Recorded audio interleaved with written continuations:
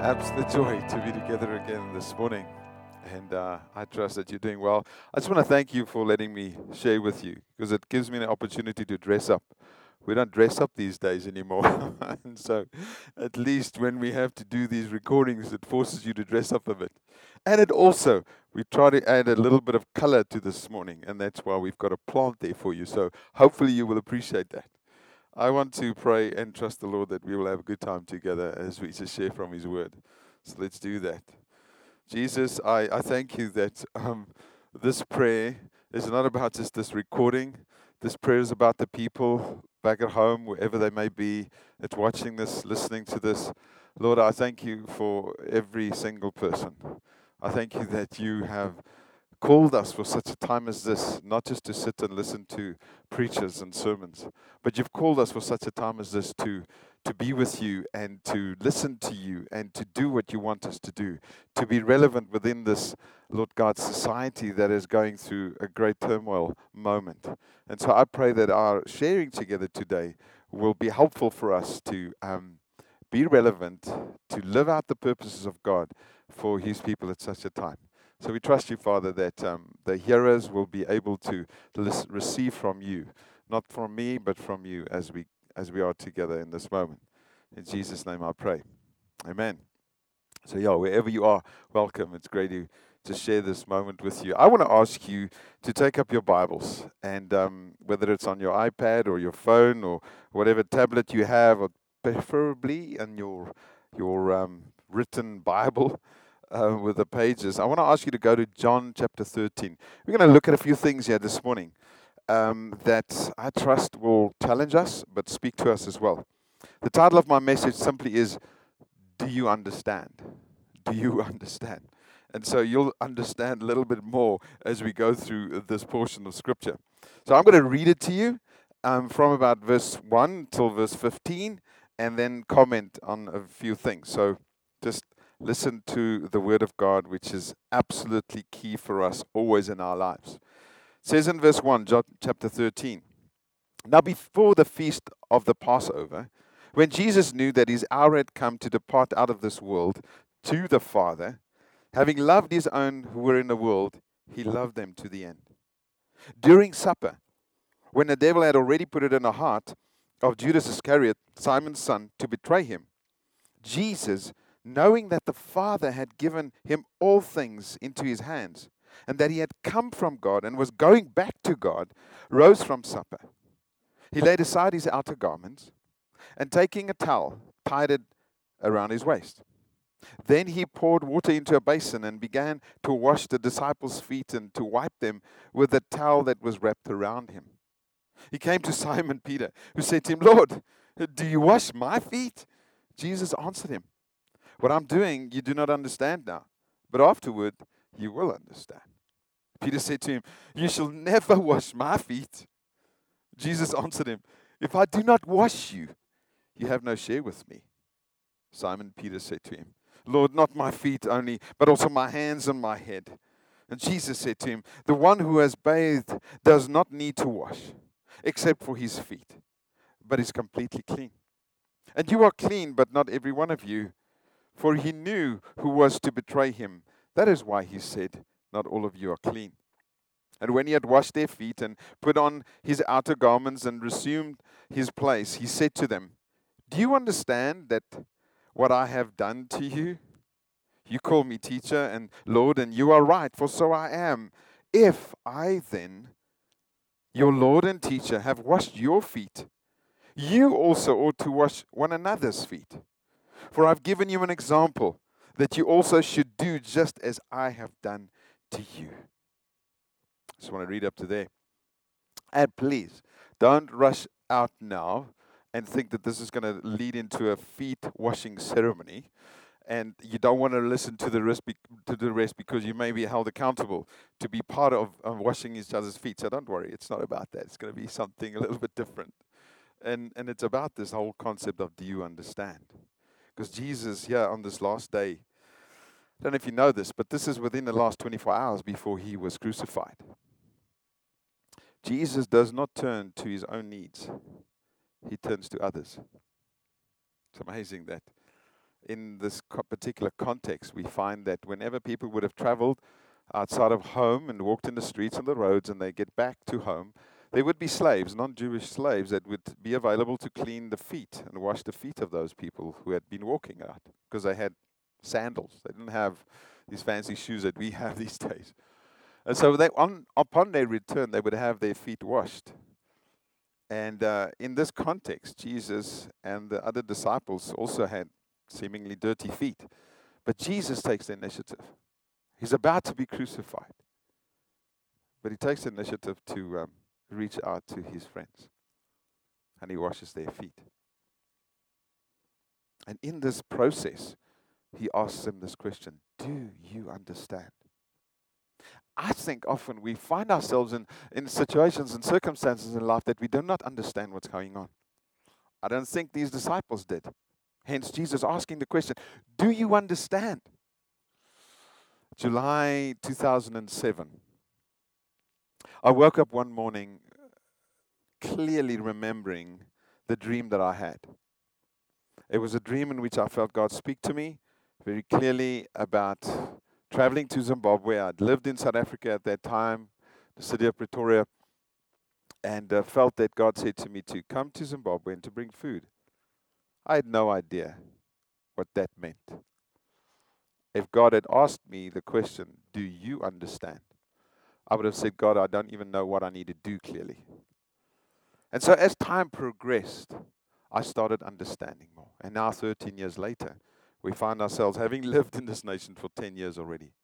Because God progressively helped me understand what He meant then. And so I think that we are in a similar moment again as a people. That we notice things around us, but we don't understand really what's happening. And the key is not to try to go onto Google and to try and find out what really is happening, because you will get all sorts of different interpretations and theories and opinions, and that could be very misleading and actually make many people fearful. I think we should rather say, God, what is it that you're trying to show us? And sometimes when we do not understand much, we try to actually, and we should actually try to find the things that we do know, not the things that we don't know. Because trying to find the answers for those things that we don't know can often cause a lot of turmoil and effort, but rather stick to what we do know and build on that. And I think that's what helped me 13 years ago, is to know that God is interested in helping me find a direction for my life by showing me step by step what I need to do. And so when we read this portion and we hear these words that Jesus says, do you understand what I'm trying to show you? His words, particularly here in verse 12, it says, do you understand what I have done to you? I want to suggest this morning that there are many things that we can now understand because of the advantage we have. We have seen, we have the whole New Testament at our disposal. We have been able to read through the whole Bible, and when we read this, we have a fuller picture of what God was doing and is doing, and so we can make certain deductions so that we can say, yes, I understand this and I understand that. And we are really at a more advantageous place than what the disciples were when they sat with Jesus. And so what I want to just share with you, just 4 things, what I do think we should be able to know today from this portion. And that as we understand these truths, then we can base our life into the future and our steps into the future upon what we already know. Not what we do not know, but what we do know. Don't worry about that which we do not know. Because it's actually for us not to know everything. And there's grace in that.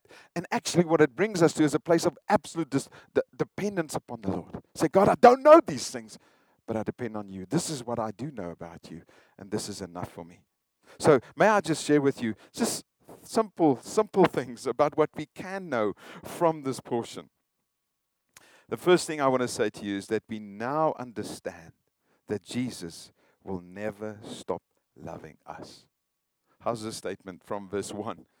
Now, this is John, a very close disciple and friend of Jesus, speaking. he wrote this book. It says, now before the feast of the Passover, when Jesus knew that his hour had come to depart out of this world to the Father, having loved his own who were in the world, he loved them to the end. Somebody that had an understanding of how much God loved him through his relationship with Jesus could make such a statement. He knew that he was loved. He knew that. And for us, the thing that we now know today and understand, perhaps not fully, but growing in that understanding, is that God loves us and he will love us to the end. And so no matter what we are facing and what we're going through, whether it's the corona thing and whatever comes next, because remember, this is not the biggest thing ever that the world has experienced. But whatever we may face in our lives, even on a personal level, you've got to know this. Certain things you will not understand, but you can understand that he loves you. That he is in control of your life. And that even to the end, John says, he loved his own. It's kind of like a random statement. For me, it's not random because it comes from someone who understood what love is. Because he felt that so close and so real in his relationship with Jesus. John made this statement not from what others had told him. John made this statement from what he had experienced himself. John, actually paraphrasing, said this: I can see that he has loved his own and that he has done this to the very end. I have personal experience of that, John would say. Question we need to ask ourselves is not what don't you understand, but the things that you should understand and have knowledge of is God's love for you today. It's not what others are saying about this current crisis and what's being outplayed. Now, what we ought to understand is God's love for us and talk about that to one another. So my question to you would be, what is your comment about Jesus today? If John had this comment to be made, random it seemed, but coming from the heart, what would be your comment about Jesus today? Who is Jesus to you? What have you recently experienced in your walk with him? What is he speaking into your heart? What are you fully convicted about regarding Jesus? If someone were to ask you to describe Jesus to them from your own personal journey with Jesus, what would you say right now? Not what others have said and what you've read somebody else write, but what are you fully assured of about Jesus? We're on a journey as a church to help one another to be with Jesus so that we can become like him. And the best advice we can ever give one another is to spend time with him so that you can get to know him. So that your reflection of who he is will be similar to what John writes. He says, I know this. He has loved his own. I'm one of his own. And he's loved us to the very end. And I feel secure within that. I'm actually fine. How's that? How secure are you at this very moment in your walk with Jesus? There's a book that I just wanted to show you. I brought it along. It's by a man called Philip Yancey. And he wrote this book about Jesus, saying the Jesus I never knew. Phenomenal story about somebody that went and investigated the life of Jesus to almost, in a sense, prove that he wasn't real. And then he found the reality of who Jesus is, and it just obviously changed his life. The more you study Jesus, the more you'll find who he is. And you'll be able to say, I never knew Jesus like that. And we all should be able to say that today. There's more about Jesus that I need to discover. And so may you build your life on that. The thing that you do understand is that Jesus loves you. The second thing I want to present to you is that we now understand in the dispensation that we are in the season or this lifetime that we are in, this is what we understand, is that Jesus wants closeness with us. Now you read throughout the Gospels, you read throughout this particular portion of Scripture, you see that Jesus loved close proximity with his friends, something that we are kind of missing out a lot these days, close proximity with people. And boy, I'm already dreaming about the first meeting we're going to have when we get together again. It's going to be like the first hour will just be hugging. because we've missed out on that for so long. And so, anyway, I think Jesus clearly describes to us an environment where he wants closeness with his people and his disciples. Again, in the last 24 hours before he's about to be crucified, he desires to spend it with his friends. And although he needed time to pray, and that's John 17, where he spends time with his Father, we see that Jesus spends most of his last few hours with his friends. Because he knew not that he needed them, but that they needed him. How's that? Jesus always was there for the people and for his friends. He always stopped for the one. He always wanted closeness. They needed to hear something from his heart and see him do something that could potentially change the way they live. And he did that. That's why he said to them, do you understand that I'm spending this time with you? You're my friends, and I want to be with you, but there's something else that I want you to see as well. And so, probably the thing that we need to encourage each other most at this time is not to try and understand everything that's going on in the world, but that we need to be close to Jesus. We need to draw close to him. We need to draw close to his word. The most important question is not how would my life have changed towards others first, during, and after this time we are in, but how would my life have changed towards God? Because that determines how my life looks and presents itself towards others. Jesus introduced radical change here in John 13, something that the disciples had never considered. And he says it to them on the night before he's to be killed. The moment of being with Jesus and many other moments with him prepared them for what was coming. So Jesus, in the closeness with his friends, he prepared them for what was coming. I want to say to you, there's much coming still. This is not the end. But it's so important that we draw close to him right now, because it prepares us for what's coming. Peter writes about this in 2 Peter 1, verse 16 to 18. You can go read that. 2 Peter 1, 16 to 18. He says the following. He says, we were there with him because he allowed us close to him. That's really what he's trying to say. And so we have those letters that Peter wrote because of his closeness to Jesus. And we know that it changed Peter's life dramatically. Again, I want to ask you, how much of this closeness is real to you and your life today? Could it be that we're in this moment of lockdown and slowing down and pausing because God wants to help us to form new rhythms in our lives? I've heard it from so many people already over the last couple of days and weeks, that they are finding this new rhythm of just having some space. And I know many people are still working and they're not necessarily slowing down, but many people are able to just slow down and find a new rhythm in their life to be with God. Be with family, which is great, but particularly to be with God. I believe that now is a time for us to find those rhythms. Don't go through this time. Well, how long it may be, we don't know. But at the end of the day, may we be able to say, I've come through it, seeing things rearranged and recalibrated in my life so that God can use me for what he has in the future for me. Then the third thing I want to say we now can understand is that it's very clear. We now understand what Jesus wanted clean. We know the story. Jesus went about washing their feet. And as I said, we're not in a feet washing ceremony moment now, because Jesus wants something else clean. It's not our feet that he was after. That's why he said to them, do you understand what I have done to you? They're like, yeah, our feet are clean, Jesus. It's like obvious. No, Jesus is saying there's more that I want you to see.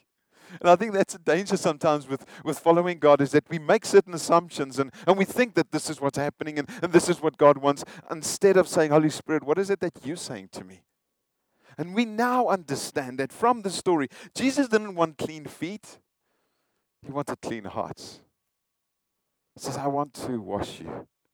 And we read about it throughout the Bible, that when Jesus came to forgive us for our sins and to cleanse us from all unrighteousness, that is a spiritual cleansing. It's not a physical one. And so the ultimate wash is not our feet, but the washing of our hands.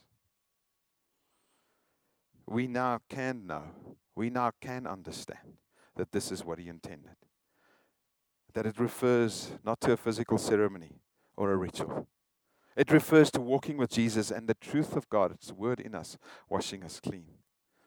And this is the key, is our closeness. Remember, they had to be close to let him touch their feet and wash their feet. You and I have to walk closely with Jesus to let him wash our hearts. And those thoughts, and those ideas, and those intentions, and the unforgiveness that we often walk around with, and the heartache even that God wants to wash us clean from. He can only do if we approach him through his word, through setting time aside to come and be with him so that he can wash us. I encourage you, my friend. Allow God to wash you. Sit and let him wash your feet. You know what that means. It's not your physical feet, but it's your heart. Hebrews 10 verse 22 says this, let us draw near with a true heart in full assurance of faith, with our hearts sprinkled clean from an evil conscience and our bodies washed with pure water. That's what coming closer to him will do. Let us draw near, the Hebrew author says. Let us draw near to taste this grace that's available. The last thing that we now see, we can understand from this portion, is where John said the following, and about Jesus talking to us.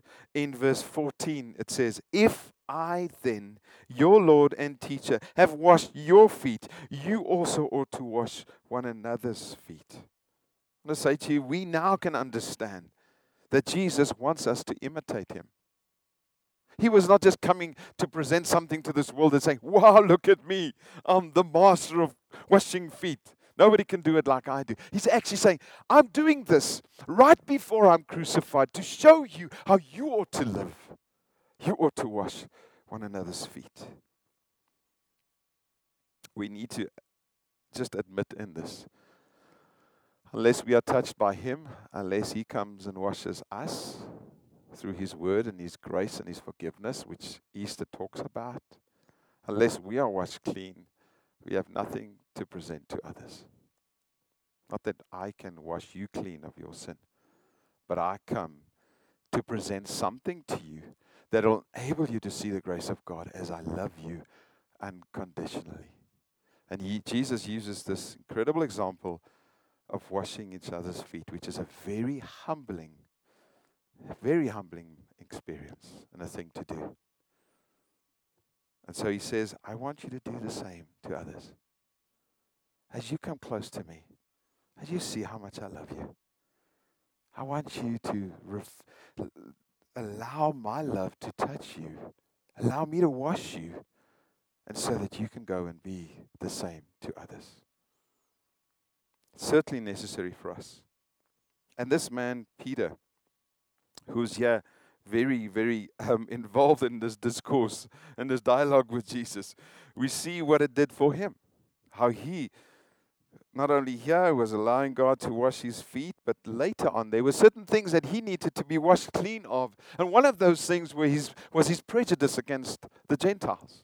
You read about that in Acts 10, where God speaks to Peter to go and speak to a man called Cornelius, which is a non-Jew, and help him understand the gospel. And Peter's like, no, those people are unclean. We Jews, we don't mix with them, Jesus. Do you not understand?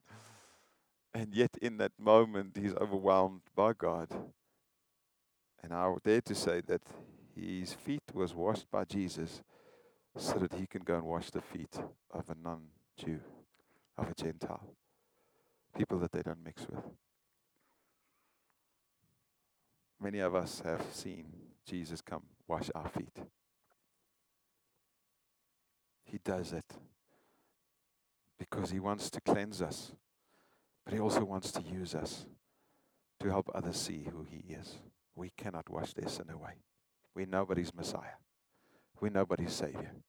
But we can represent the Savior by washing, loving, caring, reaching out to people that we otherwise would never have shown an interest in.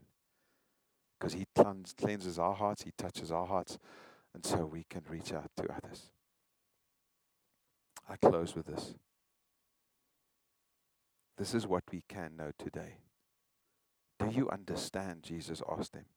I want to say we can understand, not because we're better, just because we live 2,000 years later and the Holy Spirit has come to show us things. These are the things that we do know today, that Jesus still loves us. He still cares. It says right to the very end He did that. And the end is not in sight at all. And we know that Jesus loves us. We know that Jesus desires closeness with us. That's what we can understand at this time. I want to encourage you to pursue that. Pursue it with all your heart, being close to Him. I know from this portion that Jesus says, I desire holiness. Not clean feet, but clean hearts. And each one of us, as we draw close to Him and are allowing Him to love us, we can see how God changes our hearts and changes our way of thinking and the way that we perceive people and this world, and that the way that we look at Him and the way we change the way we make decisions and live holy before Him. And lastly, Jesus, this is what we know about Him, is that He desires replication. He wants us to model our lives after Him and after His. And so, won't you consider these things prayerfully today, over the next couple of days? Maybe go and sit and spend time with God on John chapter 13 and let God show you the things that you can understand. The question is, do you understand what I've done to you? Jesus asked His disciples.